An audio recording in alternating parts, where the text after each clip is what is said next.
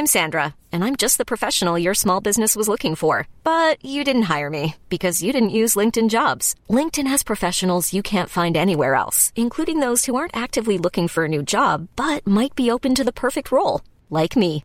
In a given month, over 70% of LinkedIn users don't visit other leading job sites. So if you're not looking on LinkedIn, you'll miss out on great candidates like Sandra. Start hiring professionals like a professional. Post your free job on linkedin.com/achieve today.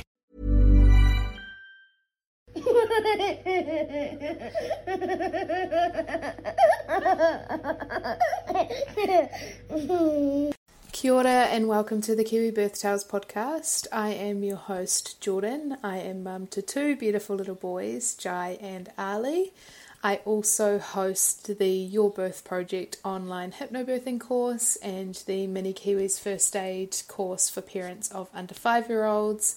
And I have an online store attached to Your Birth Project which encompasses everything pregnancy, birth and postpartum related. So just absolutely love that side of the business. I'm also a very, very passionate storyteller and a lover of all things birth. So hence why I am leading you on this podcast.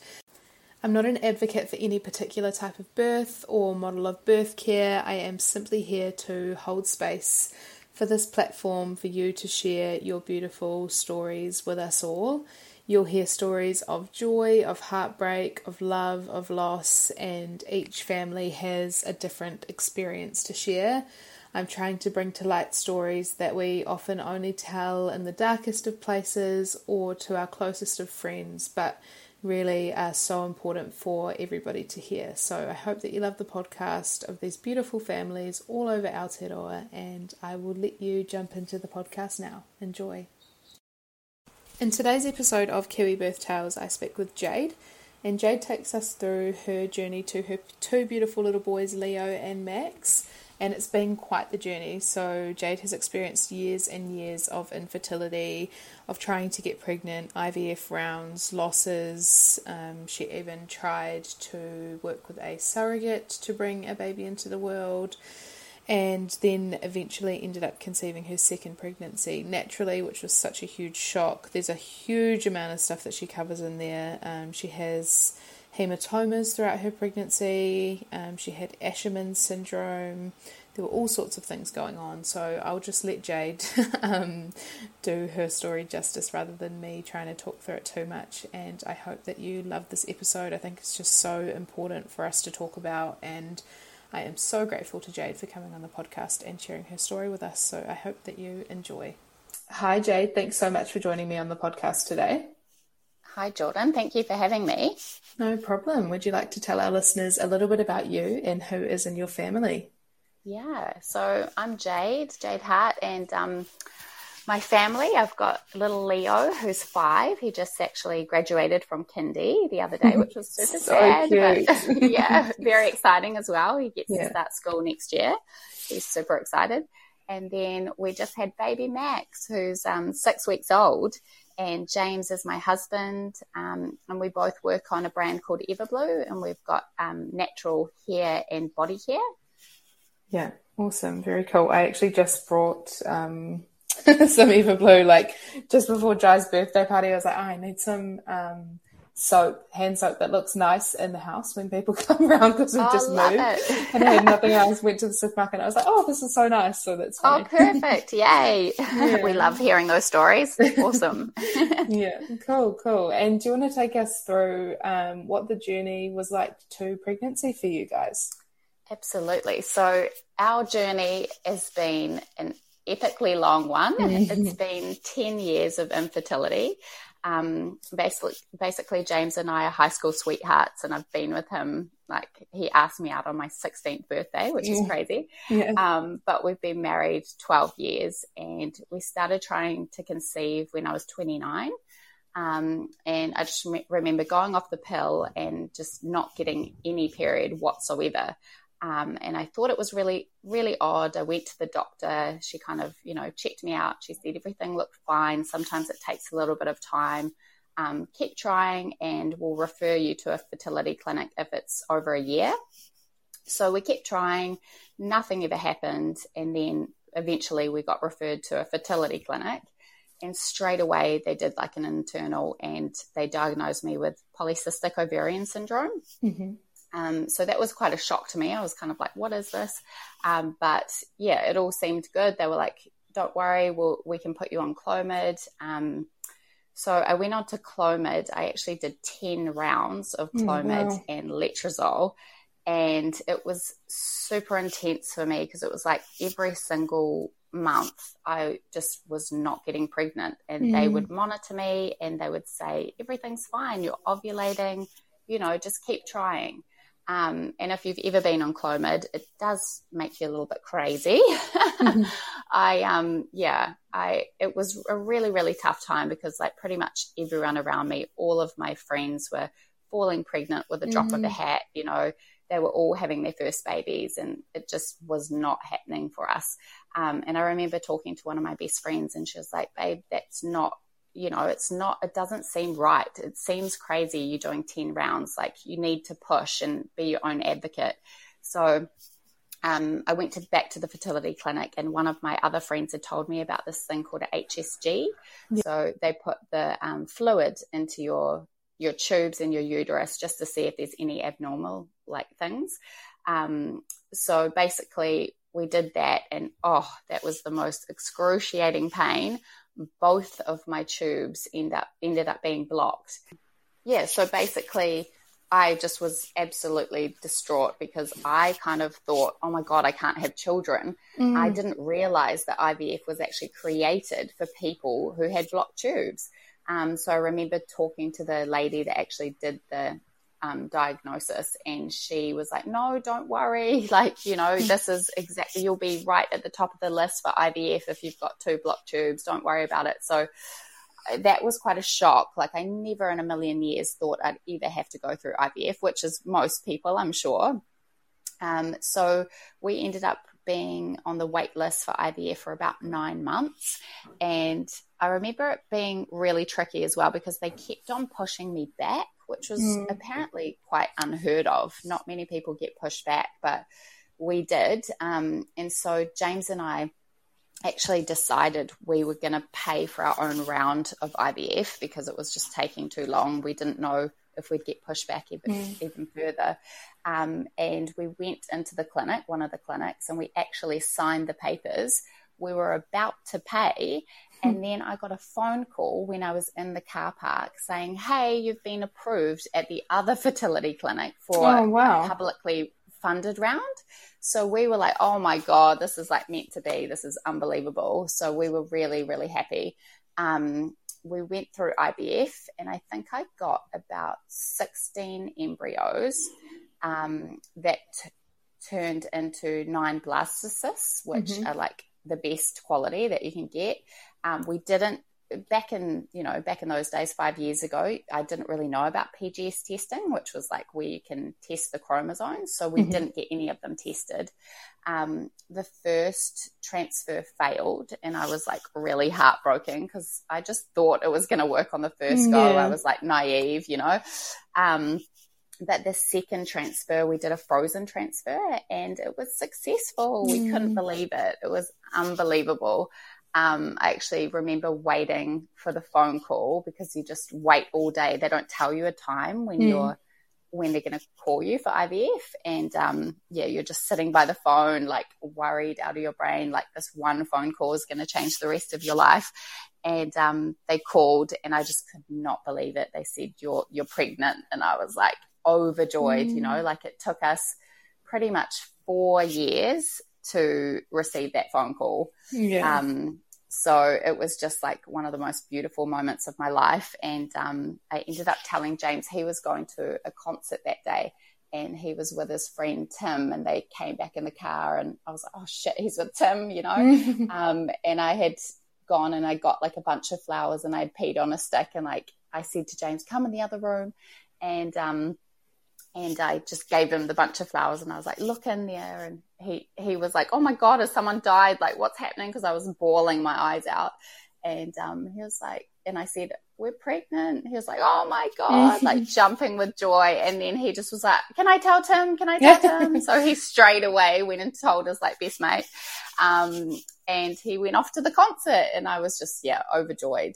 So happy. And then that was quite short-lived because at about maybe just before we actually had the scan, so maybe it was like 5.5 weeks, I started bleeding at work, and it was quite a lot of blood, and I was so worried. I called the clinic, and they said, prepare for the worst. So I basically for 2 days thought that I was miscarrying, and I was just absolutely beside myself, crying. I couldn't actually go into work. I couldn't go into work at all. And then James and I went to the clinic, and they did a scan, and it was the most beautiful moment, another most beautiful moment of my life. I saw the little flickering heartbeat, and he was a little fighter, and they said, you've got a subchronic hematoma. So sometimes in IVF that can happen. It's actually kind of common. And it's just where it implants, it kind of bleeds a little bit. So, so they just said, look, we'll watch that, and hopefully it will resolve on its own. But I did have 2 huge bleeds after that. The first one, we went away on like a family trip, and I picked up my niece, and basically like it felt like I was like hemorrhaging after that. I just bled out in the toilets, in the public toilets, and it was horrible. I actually went into shock, and I fell on the concrete, and my mum had to call an ambulance, and the Surf Life Club had to come and put like one of those like crazy silver things on me to warm me up, and they took me to the hospital in an ambulance. We had to go to Thames, I think it was. And that was another scary moment. And we waited so long for them to scan me. And in the end, once again, we saw a little flicker of a heartbeat, and they were like, he's hanging in there. He's still there. So we were so happy. And then I went away for work. I think I had just told my boss at 12 weeks, and I went away for work to Rotorua. And I picked up, I shouldn't have been picking things up, but I picked up a box, and then I just started bleeding that night, and I fainted and knocked my head on like a concrete slab that was in the room. It was like a table. And anyway, I had to go to hospital then, and like one of my colleagues had to come with me, and it was just horrendous. Anyway, in the end, it was all good. The flicker and the heartbeat was still there. He was hanging on. So that was really scary, that first trimester with Leo. I was just on edge the whole time. And then the second trimester was incredible. I had no issues. Like, I got my energy back. I started to feel like this was real. It was actually going to happen. I was going to have a baby. And then the third trimester was pretty great as well. He was always in the 90th percentile. Actually, he was like off the charts. So we were really worried he was going to be like over 10 pounds. So my obstetrician was always like, look, with growth, he was slowing down. He was like plateauing. So he was like, we'll induce you at 39 weeks. So, on the 29th of October, we were getting induced. We were supposed to get induced in the morning, but they called us up and we got pushed back, which was really frustrating because you're so ready to like, just do this. You're having like all these nightmares the night before and can I do this? And we had to wait, I think, until 6 p.m. that night. And we went into Auckland City Hospital and I got induced, and basically we were like, okay, let's just go get some dinner. We went across the road and I got a cheese toastie. Me and James got one and just chilled out, and then basically walked back to the hospital, and I started getting contractions straight away, which was great. So it was working really fast. So my labor was, I think, around about 18 hours, but I just did not progress. Like I couldn't get past 2 centimeters dilated. And he had changed his position, Leo, and I don't know what you call it. James was saying it was like corkscrew, but I don't know if that's like a proper medical term. But basically it was just really uncomfortable, and he just was in the worst position to, birth. We tried the epidural and it worked straight away. I was like, oh my God, this is amazing. I can do this. And it wore off, and they topped it up, and it did not work. I was in the worst pain of my life. It was not working. So my obstetrician basically came in and said, look, we're going to have to do a C-section. And by that stage, I was all for it. I was ready. I just wanted him to be healthy, and I wanted to meet him. I was exhausted.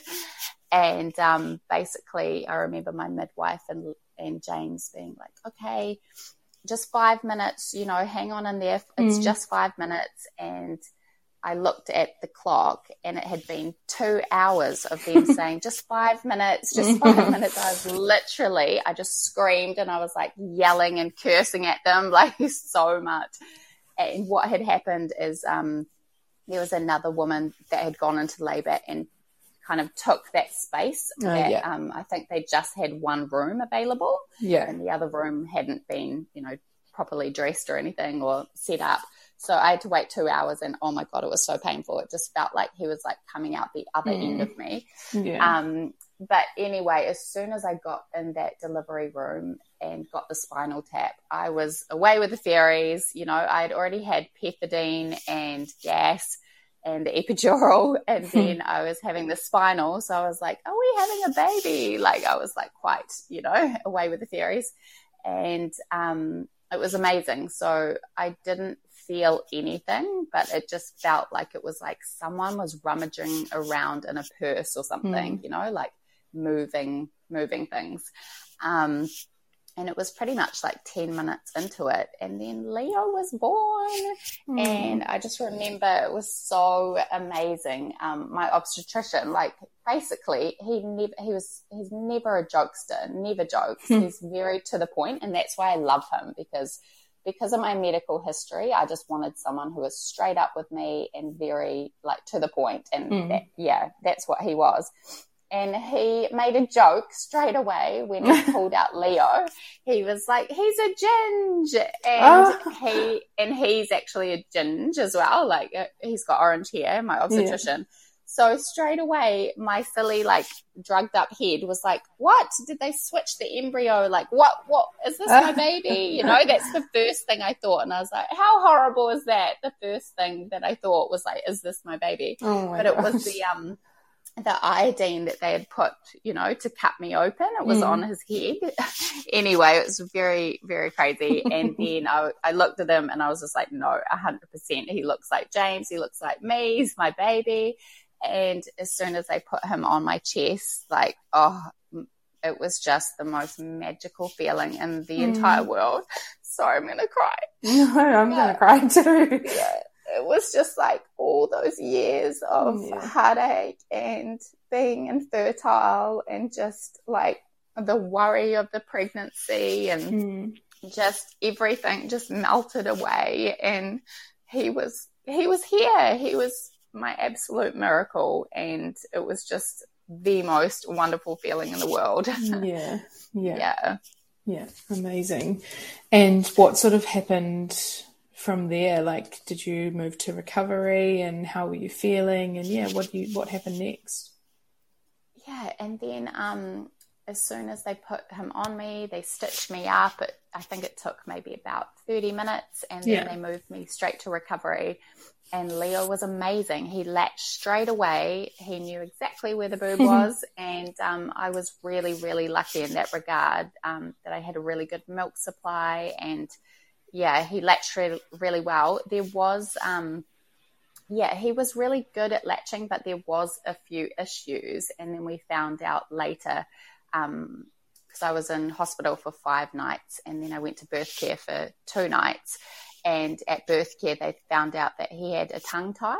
So they just had to cut his tongue, which was, a little bit traumatic when you're like a first-time mum. You're kind of like, they just cut it without like, sedating them or any, which is great. You don't want your baby having drugs, but it was a little bit traumatic. And after that, he was like brilliant at feeding. So, we were really lucky in that regard. Yeah. Cool. And what happened from there? Like, how long did you spend in the hospital, and how did you find going home, and you're a new mum, and what was that whole experience like? Yeah, so we spent 5 nights in the hospital because it ended up being an emergency C-section. It was quite a hard recovery. I didn't really know what to expect with a C-section because I was trying to, have a natural birth. But I just remember my legs feeling like absolute cement for days, and they were trying to get me up out of bed and like push me to go for walks. But it was really, really tough. And like the catheter was like one of the worst things as well, which most women will tell you about. But after about 3 days, I started feeling like much better, and I was kind of ready to move on to birth care.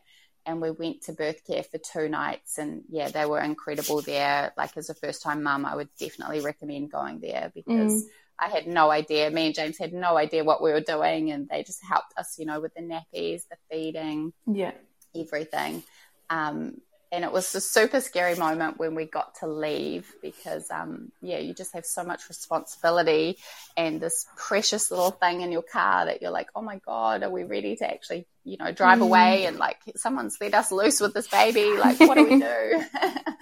But it just all came natural. I remember bringing him home, and like we had 2 little dogs at the time, Brian and Poppy, and they just were like absolutely in love with him straight away. They're trying to lick him, which was very cute. He was already part of the family. And it was really bliss for me. I did not mind waking up, all those times in the night because I just had dreamed for so long of having a child of my own that I just, every single moment, I know people say, cherish every moment and blah, blah, blah, blah, all that stuff. But I truthfully did with Leo. I was just like, I couldn't believe it.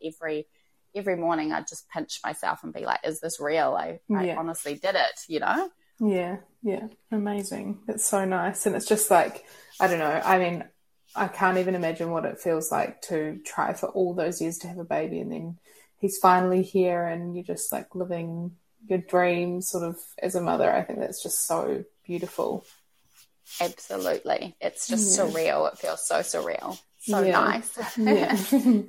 Awesome. And I guess how was your, like, I know you sort of say that you're trying to enjoy sort of every moment of being a parent, but how was your mental health through that postpartum journey? And obviously, I can imagine that infertility had an impact on your mental health at different times. So once he was here and, you've got all the postpartum hormones going on and everything like that, what was your mental health like? What was it like then? My mental health was like really great because previously my mental health with infertility was not good.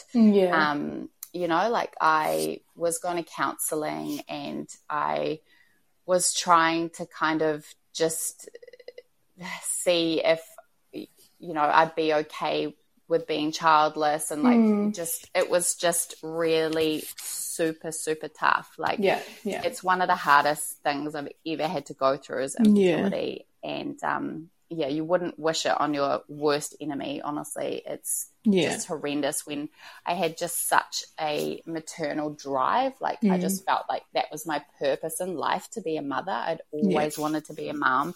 Like, yes, business is important, and like I'm still very ambitious, but I just wanted to be a mother. And that's like the majority of people feel that way. So, when that is kind of taken away from you, or you think possibly that might not happen, it's just harrowing. So my mental health was not good during those first 4 years, but after having Leo, I actually was really great. I didn't have postpartum depression or, I was really, really lucky like that. I feel like I was just so blessed to have him that I just kept in that mindset. And I know that you can't help your mindset when you have anything like that. I was just, very blessed not to go through that. Awesome. Cool. And in terms of did you think that you wanted to have more than one baby, or were you just sort of happy with one? And did you think you would have to do the same IVF process again if you did want to have another baby? Do you want to talk us through your initial thoughts there? Yeah, so James and I had always spoken about having 2 children. We always wanted 2 kids. So it was just like, because we had gone through IVF and we had 9 embryos at the start on ice, we just thought, yeah, this is going to be easy. Little did we know, honestly, so naive. So Leo was about 1 when we decided truly that we would start again, start trying for a second baby. Yeah. And basically we had 7 embryos on ice at that stage. And we just thought, let's go. So we tried, we went through IVF, tried to do a couple of transfers. We actually lost a couple of embryos to the thaw, which can happen. Apparently it's quite rare, but we actually lost 2 at the same time, which was quite distressing as well. But we had so many embryos, we thought, oh my God, we're fine, let's just go with the next transfer. So a couple of transfers failed as well, which was really hard emotionally, but we just carried on. And then we were super excited. It was actually Valentine's Day when I found out, and I was pregnant. And we were like, yay, this is amazing. Like, this is fantastic. It was easy, but unfortunately that actually ended in a miscarriage.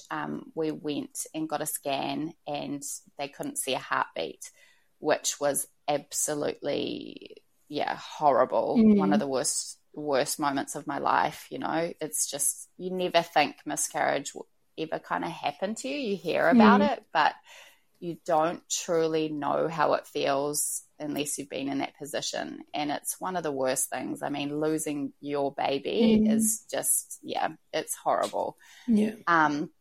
So that resulted in a miscarriage. And then I was managed by the women's assessment unit, and basically they were like, you can either try a D&C or you can try the medicine. And basically we tried the medicine and it didn't really work for me. It didn't, clear everything out. Basically they just said you can either have a D&C or you can try the medication. And I tried the medication and it didn't really work. And so it took actually like 5 months, which was terrible. I was waiting for my HSG to go down and it just didn't go down. And so they were like, right, we've got to get you in for an emergency D&C.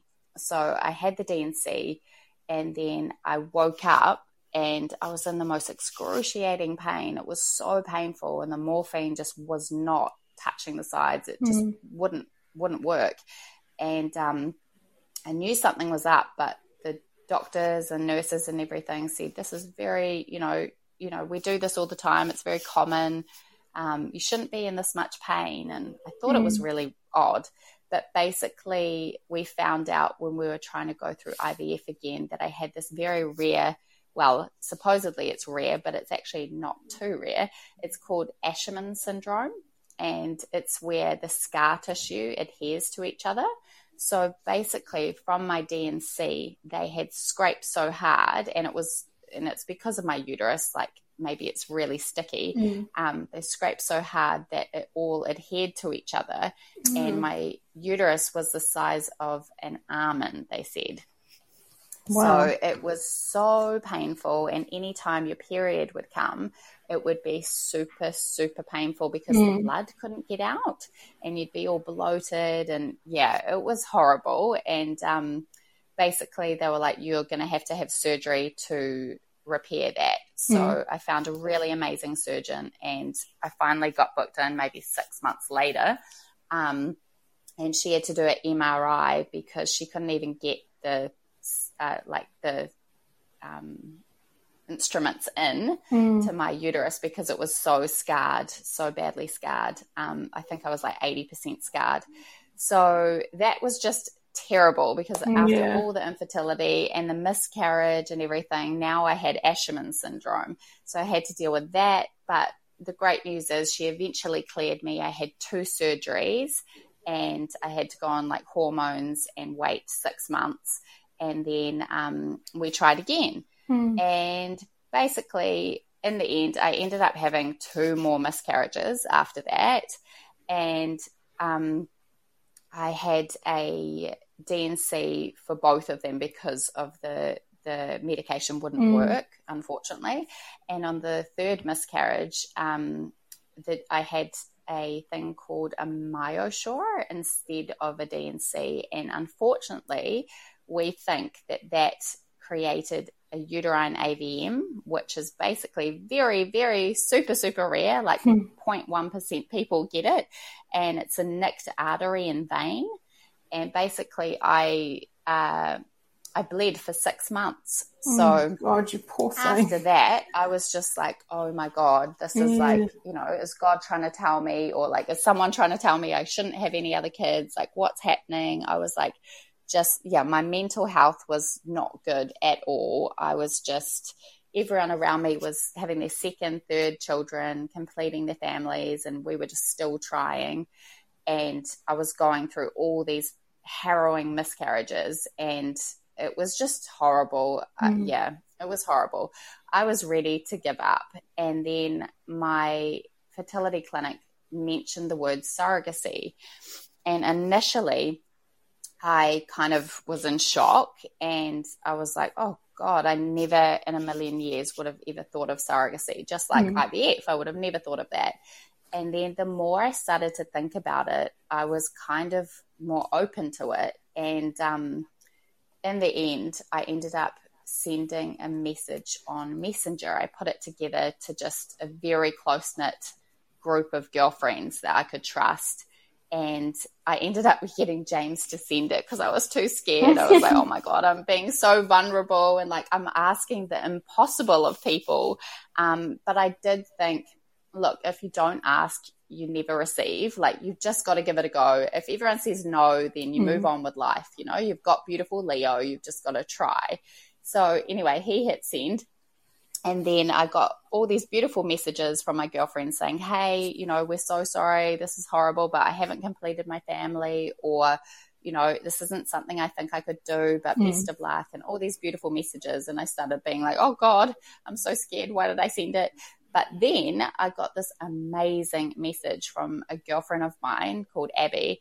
And I've known her since I was 11, and I went to intermediate school with her. And we also went to high school together.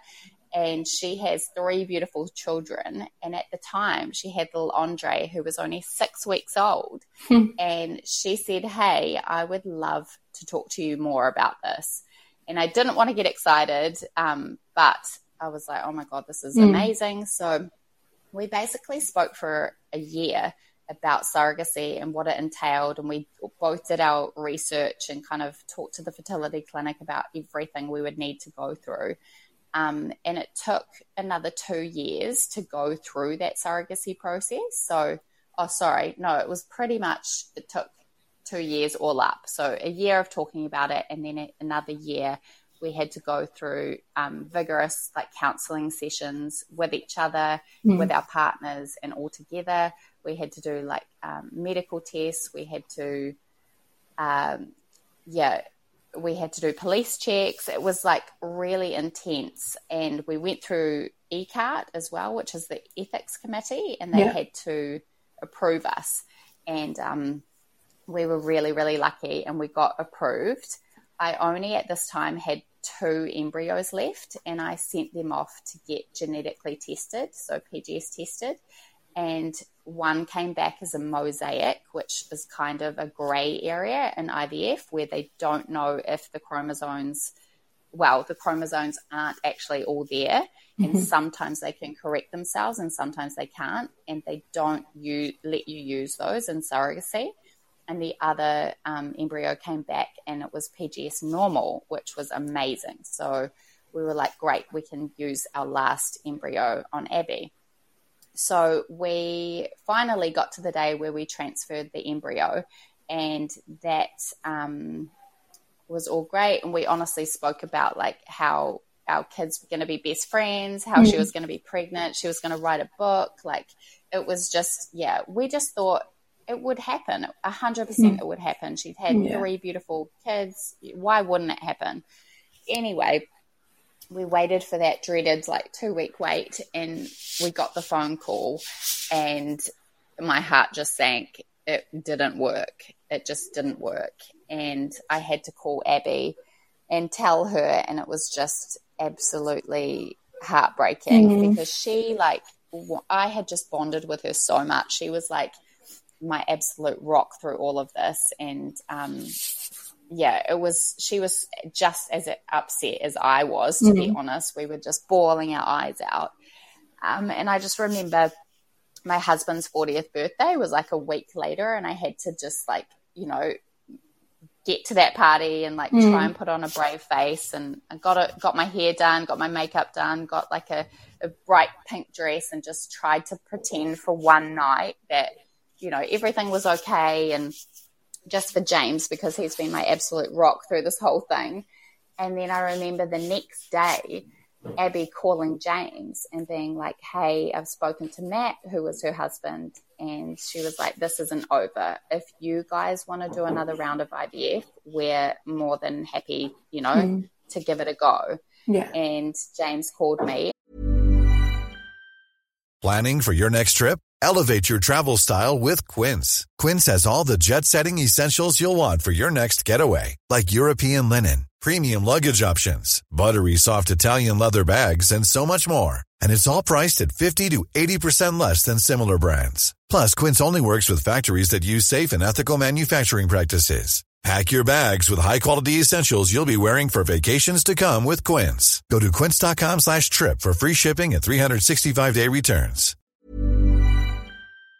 And I was actually at the counsellor's at that time. And he said, hey, I'm keen if you are. And I was just jumping for joy. I couldn't believe it. I was like, oh my God, yes, let's do it. I don't care about the money. Let's just do it. So we jumped straight into another round of IVF, and we ended up getting, I think it was 17 fertilized eggs. And then in the end, it turned out to be 5 blastocysts. And then we got those PGS tested, and we ended up having two normal embryos. So we were like, oh my God, this is it. It's totally going to work, because me, I'm such a stat person. I always look up stats. And if you have 3 PGS normal embryos, you have a 98% chance of having a live baby. So I just always thought it was going to work. So we tried the next transfer, and it worked. We could not believe it. I was at Abby's house. She peed on a stick. We were too scared to look at it. And I took a glimpse, and I was like, oh my God, is it actually, oh my God, it's 2 pink lines. It is. And we were just jumping for joy. We were so excited. It was unbelievable. We were pregnant. And then that was very short-lived, because a week later, I just heard a knock at my door, and it was Abby, and I was so excited to see her, but her demeanor was just so low. I knew something was wrong, and it would have been one of the most horrible things she would have ever had to do in her life. And she had to come in and tell me that she thinks that she is miscarrying.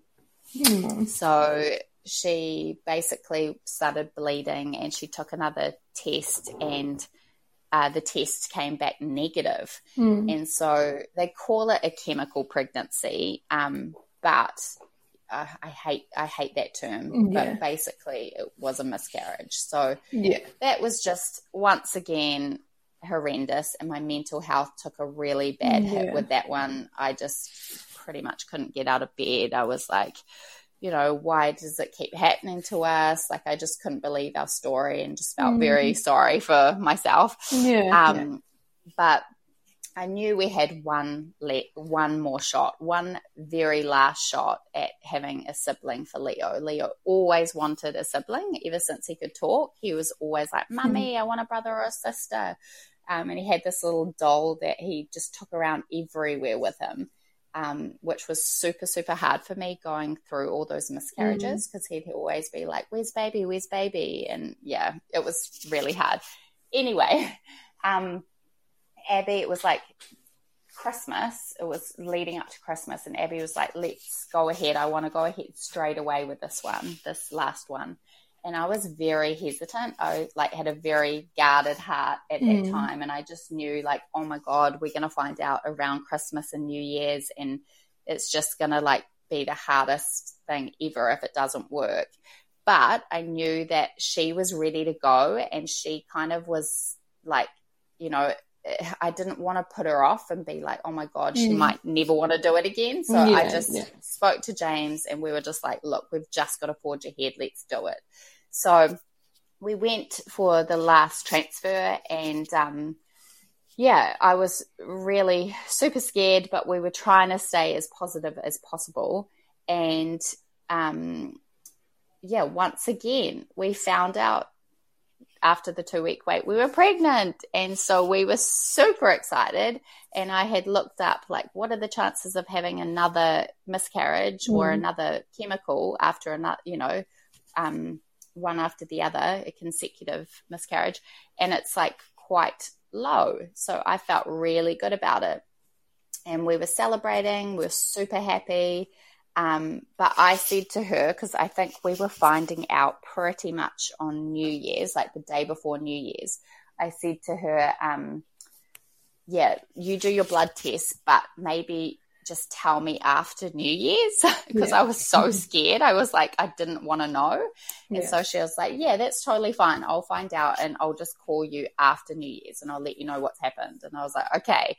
I just couldn't bear the thought of like finding out just before New Year's. And like, you know, I wanted to have a nice holiday with my family, and like, I don't know, I was just super scared. And then I hadn't heard from her at all, and I kind of like, my mind was racing like, oh my God, did it work? Did it not work? You know, little did I know my terrible husband had bloody spoken to her, because he couldn't wait to find out, and she had told him it didn't work. That she was miscarrying again. So she was miscarrying for the second time. And basically we drove back home from Whangamata, and it was raining. It was like, I just remember it was like torrential rain. And I just had this awful feeling. I just knew it wasn't good, because I thought if she was pregnant, she would have called me, surely, you know, like, anyway, I remember the phone call and her telling me, you know, she was miscarrying again, that her HSG had dropped, and it was torrential rain outside. And I just was like, it was absolutely harrowing, because I just wanted this baby so bad. We had tried everything, you know, it was once again like 4 years of our life just absolutely put into the second child, and that was my last shot. That was it. Like, I couldn't get pregnant naturally. I had blocked tubes. I couldn't try again. And I think that was just like one of the hardest moments of my life, is just also bringing Abby into this horrible infertility, you know, this group that you just don't ever want to be a part of. So my mental health was really, really bad after that. I spiraled into like quite a deep depression. I found this amazing counselor years ago, and she's honestly helped me so much. She deals with like infertility and pregnancy loss. But I just could not get out of bed for like a week, and it was summertime, and like I just felt like the worst mother to Leo and the worst partner to James, and he just wanted his wife back, and I just felt like a terrible friend. It was affecting absolutely everything in my life, my family, my friends, my finances, just everything. So it was horrendous, and I just had to get myself back into a good place. I honestly, truthfully believe the online community of like IVF girls and surrogacy girls really, really helped me. And so did my counselor. So I came to a conclusion of like, look, your life is great. You've got a great life. You've got your miracle baby. You have Leo. Just please be happy. You know, like I think when you're in it, you can't see it. You can't see the wood through the trees, you know, like I was going through all these miscarriages. I went through 5. it was just harrowing. But then it was kind of like a relief, like, okay, you don't have to go through any of that heartbreak anymore.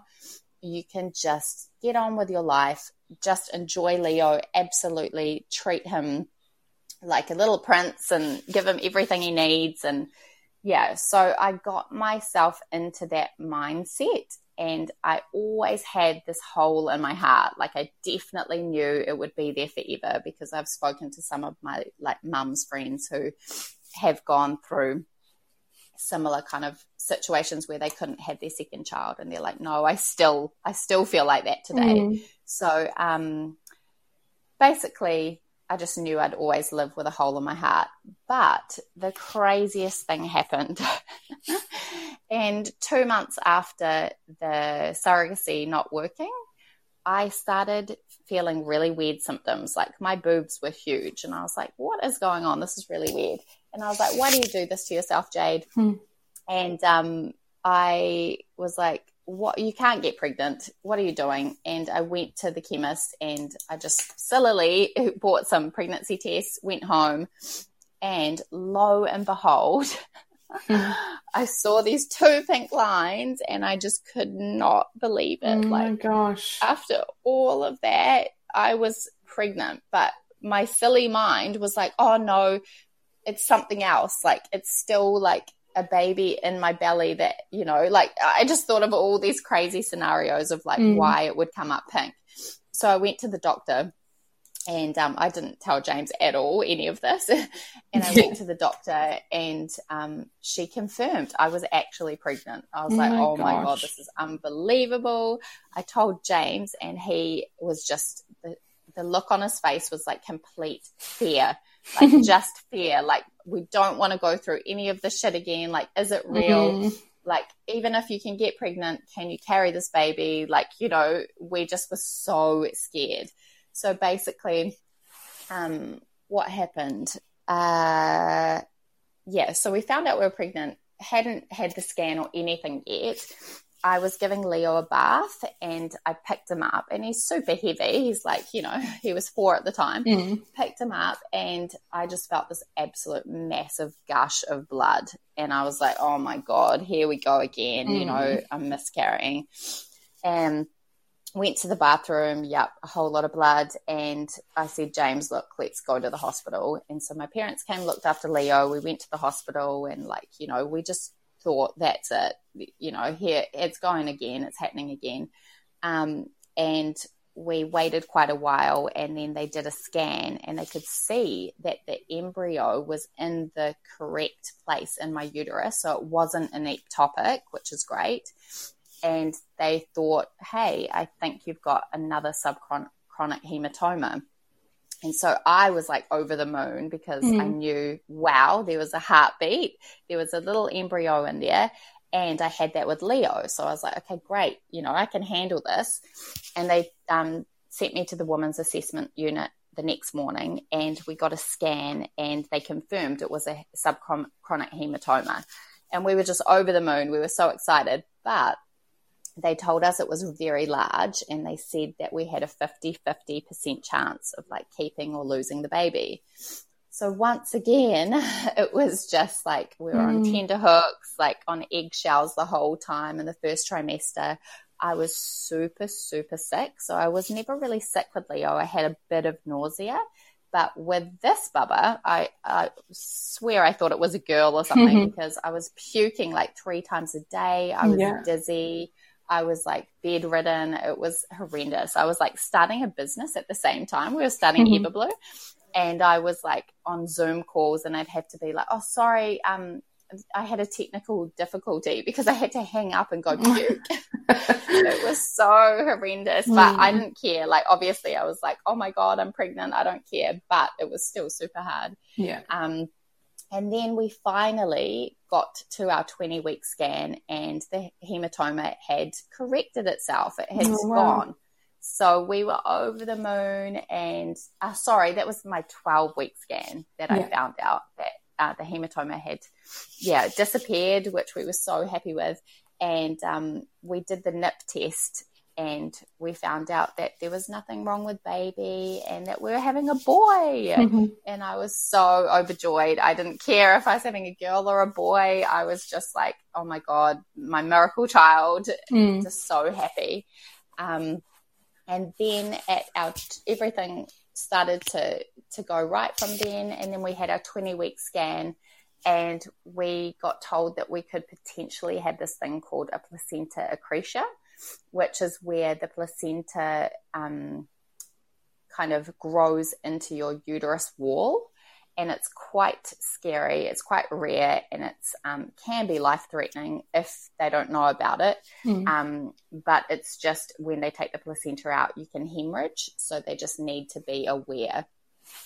So we were kind of like, oh God, nothing ever is smooth sailing with us. But that's why I had my amazing obstetrician, and he just, we got that package where we could have as many scans as possible. And then we kept getting scans, and each time they were saying, oh, we don't think you actually have placenta accretion. It doesn't look like you do. And then by the last scan, they were like, no, we're pretty much 99% sure you don't have placenta accretion. So I was really happy. Like, I was going in, we had to have a C-section booked because I was high risk and because of my past history with the UV, ABM, the Ashermans syndrome, and because I had already had a C-section. So I was going into that quite relieved, like, okay, great, nothing bad's going to happen. So little Max was booked in for a C-section on the 27th of October, and we went to hospital at around 11 a.m. and we went into the C-section room where I delivered at about 2 p.m. And it was really cool. My obstetrician said to me, hey, since it's scheduled, you can put together a playlist, which I thought was really cool. I just put like all my favorite songs, kind of like that would be really nice to give birth to. And I remember listening to each song, you know, like I was kind of counting, okay, we'll probably, because we got told he'll come at around 10 minutes after they start. So I was trying to plan when he would come out and what song he'd come out on, but it didn't kind of go to plan, of course, but he came out on Hey Jude, which was quite cool. So I'll always remember that Beatles song for the rest of my life. But yeah, the C-section went really well. I just was super scared again that I thought like I would be able to feel it. And at the start I was like, oh, I can't even feel it. Have you guys started? And they had started, which was great. I got my spinal and they put 2 IV drips in me because they kind of said, you're high risk, you know, you might bleed out and we might have to give you a blood transfusion if that happens. So I kind of was aware of that. And I wasn't really scared about that. I was more scared about feeling it for some weird reason that was just in my mind. And anyway, Max was finally born on Hey Jude, and my obstetrician did this weird little cute kind of wave motion with him. He was like waving at me when he pulled him out, and it was unbelievable. I was just sobbing like a baby because all those years, once again, of like everything we had been through, and 4 years again, there's no way, you know, I never thought it would take that long. It was just incredible. And I finally held him for the first time, and it was just unbelievable. And he was just absolutely perfect. And I couldn't have asked for anything more. It was just incredible.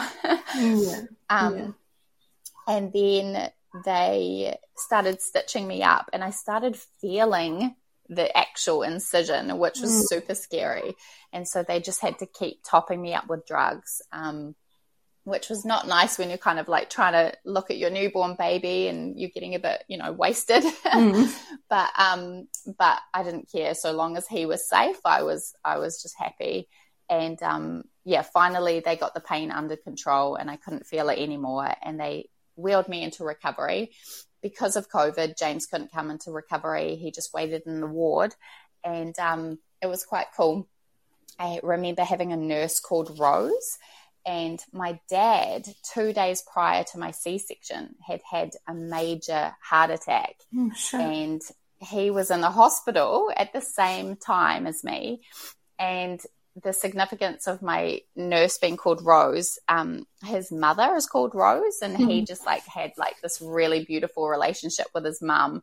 So I just remember thinking, oh my God, that's like super special, you know, that my nurse is called Rose. Yeah. And my dad is absolutely totally fine now. Thank God they put a stent in his heart. But we were just like, you better hang on in there for Max. He needs to like meet his papa, you know. And he hung on in there, which was amazing.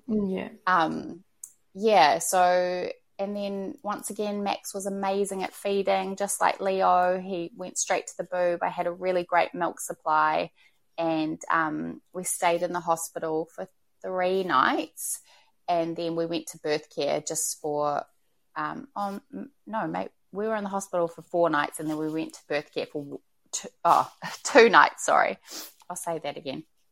We were in the hospital for 4 nights, and then we were in birth care for 2 nights. And James was actually allowed in the hospital, which was great because of COVID, you know, the whole scare. I was really worried that I had heard horror stories that the, you know, partners weren't allowed to stay. But we were really lucky he was allowed to stay. And then at birth care, he was allowed to stay as well, and he wasn't allowed to leave. But that was, just amazing being a family. The hardest part was actually Leo not being able to be there, because with Leo, obviously I had lots of people visiting, which I actually loved. I loved that.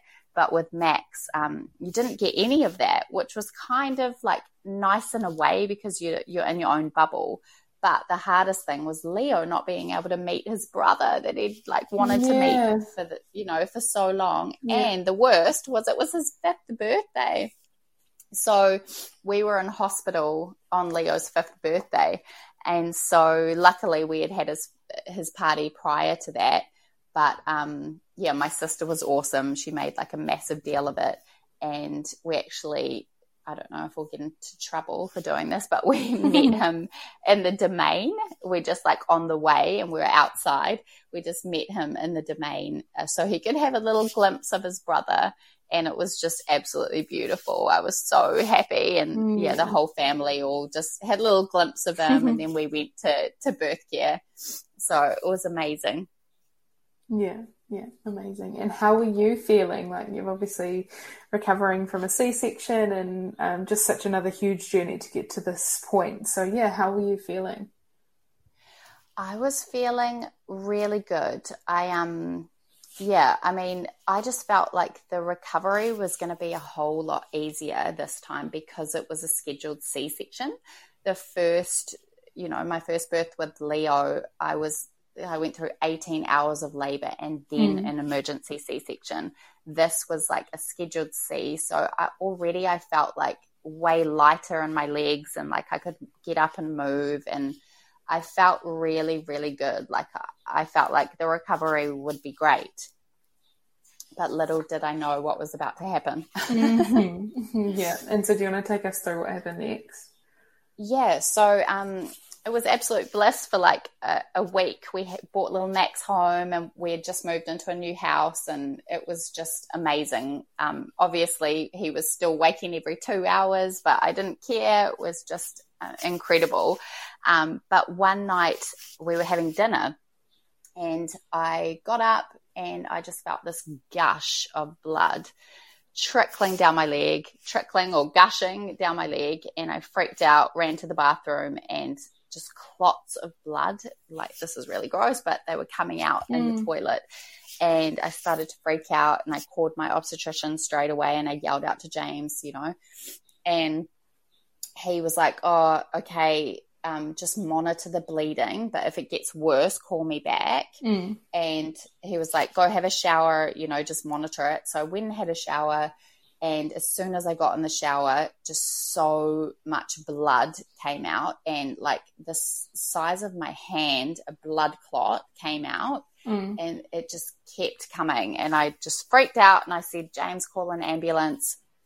And he called an ambulance and he called my obstetrician back as well and said, hey, this is what's happening. And he said, yep, get to Auckland City Hospital, get the ambulance. So I was in the most excruciating pain. James had to lie me down on the floor and I was naked with a towel over me and I was holding the handrail And he had to put a towel underneath me to try and stop the bleeding. And they told him over the phone, the paramedics said, try and massage her stomach to stop the bleeding. And I just had my C-section a week ago, and it was the most excruciating pain. I was screaming. I had to get like a towel and just clamp my mouth around it. It was so excruciating, and I felt so sorry for James because he had to like put me through all this pain, and he knew he had to do it, but he was like trying not to do it so hard. And yeah, it was just absolutely awful. And poor Leo was kind of watching this. So we had to call my parents and be like, hey, can you come over? Like, we're getting an ambulance. Anyway, the paramedics finally arrived.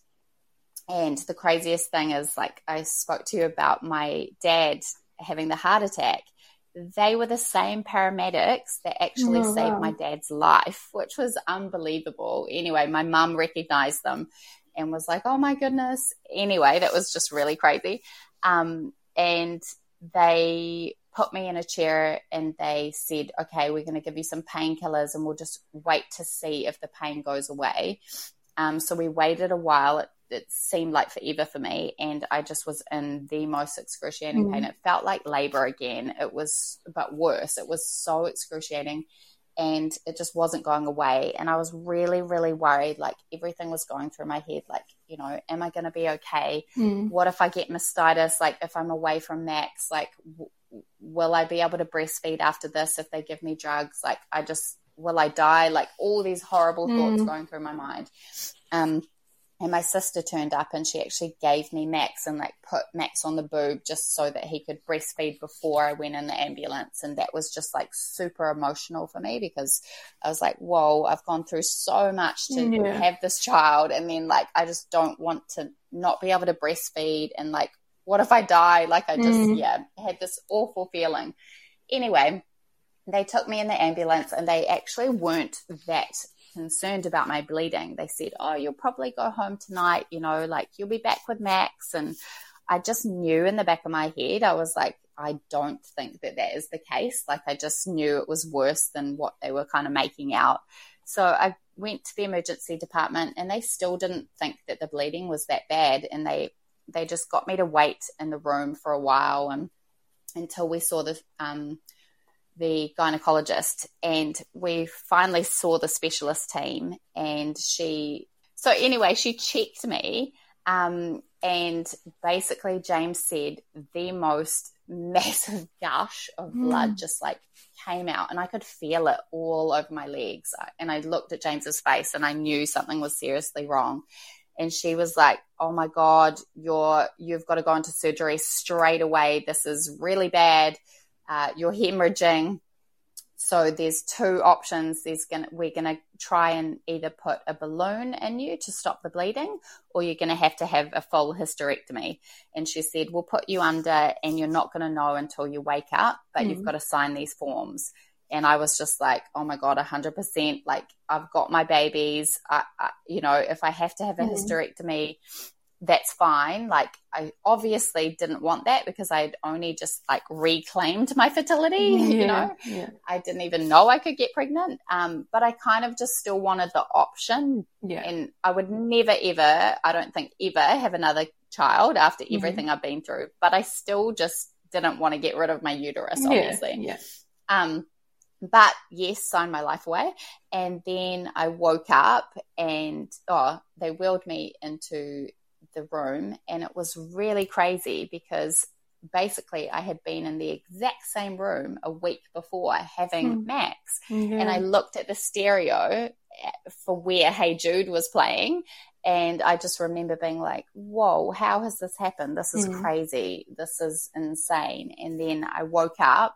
I remember waking up and the first thing I said was, did I have to have a hysterectomy? And my nurse, who was funnily enough also called Rose as well, wow. So weird, she said, unfortunately, yes, you did have to have a hysterectomy. And it was quite emotional, but even though I knew, like, I was done with babies and I had my perfect babies, it was still like quite a shock, you know? Yeah. So that was really, really tough. I was in the hospital for 5 nights and I was away from Max. I had to pump day and night. And my amazing family, James's parents, my sister, everyone took shifts with Max and they sent me videos, and James made sure that, you know, he took the breast milk home, and everyone was just unbelievable, and they looked after my little babies, both of them. And I was in hospital, and it was really, really quite a tough recovery. Like, I was in so much pain and they couldn't get on top of the pain. And I had to have like an internal scan because I was really just in so much pain, but that turned out to be fine. And it's been a tough road, and it's been 6 weeks now since I had Max, and then 5 weeks since the hysterectomy, and I'm only just feeling like myself again a little bit. Unfortunately, I also got an infection on my incision. So a week ago, I had to take antibiotics to clear those up. But now I am feeling like, oh my God, the worst is over. I can enjoy little Max and enjoy Leo, and and I bet infertility. We bet infertility, which is like the best feeling in the world. Yeah, that's so amazing. But God, what a journey that you've been on. Yeah.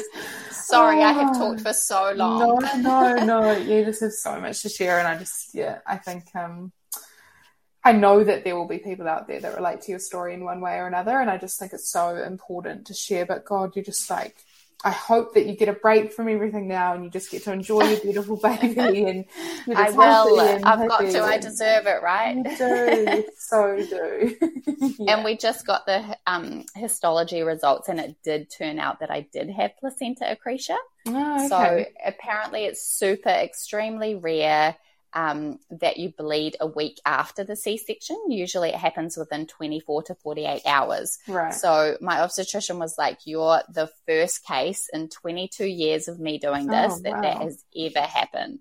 So yeah, I'm always the rare 1%, but I was the 1% that got pregnant with Max. So it all worked out for the best. Yeah. Amazing.